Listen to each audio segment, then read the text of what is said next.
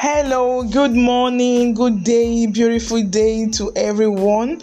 You are welcome to Marriage Diet on this 4th day of July 2022. My name is Irena Fragrance Osemahu. I am super excited to be here once again to share with you. I'm also super excited to be alive today. This is July, the 7th month in the year 2022. God has really been faithful.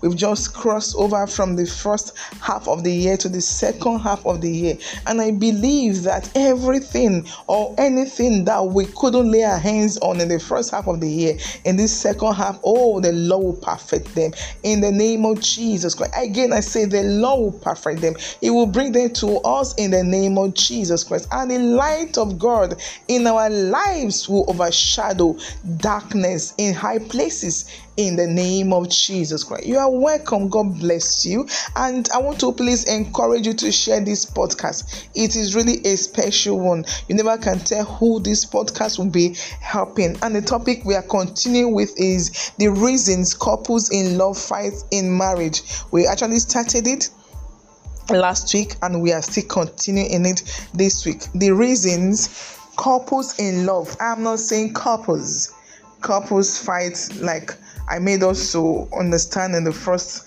part 1 of this topic. When people are not in love, when Satan is not seeing God in them, he's not threatened. He's not even bothered. Okay, you already see that, okay, these ones, they're already in chaos. So he's not bothered. He's the one that has the element of God in them, that looks like God. The Elohim on earth here that he fights, that he throws tantrums at, that he schemes against, that he carries out all manner of things against. And you'll be wondering, what happened to these persons? Were they not in love? They were in love. And I can still assure you that these persons are still in love. So I've shared the first reason is ignorance of the devices of Satan. And the second one I shared here is over familiarity. Over familiarity has really ruined so many homes in love, brought it down, because they believe we've been together for so many years, they don't know where to draw the line, and that is where the problem mostly comes in, when you don't know where to draw the line. And because you see her nakedness, you see his nakedness, you see everything, he does what he can't do with his friends with you, and that's let me use this local English, see finish will now start setting in. May God have mercy on such persons that are living like that. It shouldn't be, like I shared in the second episode. I really enjoy you to go to our Anchor FM and check this other subtopics out. So today, the other reason why couples in love fight in marriage is unguided emotion, and that's jealousy. When you're not able to guide your emotion, when you are pained over someone's feat, someone's success, when you are not happy, ordinarily you ought to be happy, but you are not happy. Unguided emotion, it could be for the good of it, sometimes for the bad of it. Jealousy, to be precise, envy, suspicion, rivalry. And you'll be wondering, why should these people be fighting over this? Why should he not be happy that the wife is climbing the ladder? Why should the wife also be threatened that the husband is being announced as so and so in the society? What's happening? It is lack of knowledge. My Bible says, my people are perished for lack of knowledge. And this is also where it is also coming out to play, when you do not appreciate the fact that, two of us are one. Whatsoever he has also belongs to me. Whatsoever she has belongs to me. In the eyes of God, we are not seen as two. We are seen as one, indivisible one. That is where the mathematics of our time, or the law of mathematics, simple mathematics, fails, because you say 1 + 1 = 2. But in the eyes of God, 1 + 1, husband plus wife, equals to 1. So if you're not able to see, no knowledge, no understanding that what my wife has, it's mine. What my husband has, it's mine. So there's no point fighting. If my husband becomes the president of United Nations today, hey, I will be the wife. Or if my wife, for instance, becomes the president of, maybe Nigeria today, they will say the husband. I was like, we have some women in history today, or in our time today, we have some women like Fọlọ́runṣọ́ Alákijá, we have Obi, we have even Dora that was so celebrated. She had a husband. And there was no trouble, no problem. I supported her. I don't know why today, when some persons will see the other person climbing the ladder, the eyes will start popping out. This is one of the reasons why couples in love fight in marriage. It's not as if there is no love. So sometimes it could be the woman, but it is common with the man. Only few can stand when their wives are actually climbing the ladder. Out of jealousy, a woman once caged her husband's destiny. Wow. I'm telling you a true life story, not what I read or what I was told. This woman caged her husband's destiny diabolically. She became diabolic. And her claim was that if she allows him to be successful, he will marry another wife or other wives, and she doesn't want a rival. So for that reason, she became diabolic and she caged the man. It's better for me to be the one that is feeding him. I want to be the breadwinner. She never knew that nothing goes on that does not come down. Yes, gravitational force. And by the time you are holding something, your hand is up, you are holding it, tying it so tight, and this thing is going to be up there. Your hand one day will get weakened and to come down. And the Lord had mercy on this man. And the day this woman will confess, was like, what? Are you like this? Are you this wicked? And what happened? She was sent away. And when she was being sent away, she was crying, I love him. I did it out of love. Just imagine that. Out of love. Unguided emotion. When you're not able to control your emotion, when you're not able to channel your emotion positively, when you're able to see, this success. Like, for instance, in my case, we didn't have anything different. We were so unique. Honestly, I will really say that my husband and I were so unique. We did things in common. He had his account, I had my own bank account. But they were together. I knew his PIN, he knew my PIN, and his ATM could be in my possession. Any money he had in his account, I know anything everything. Same with me.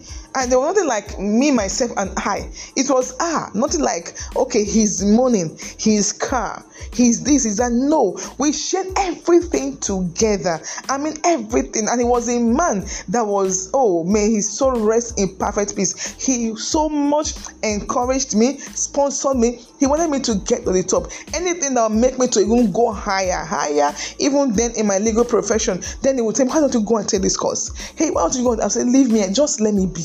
Let me take it slowly, one at a time. He will say, okay, why don't you just take this? I want you to be this. I want to, he wants to be, I want you to, can you go into politics? I want you to, someday we can even have a female governor in the state. I was just laughing. That was to the extent he went in promoting me.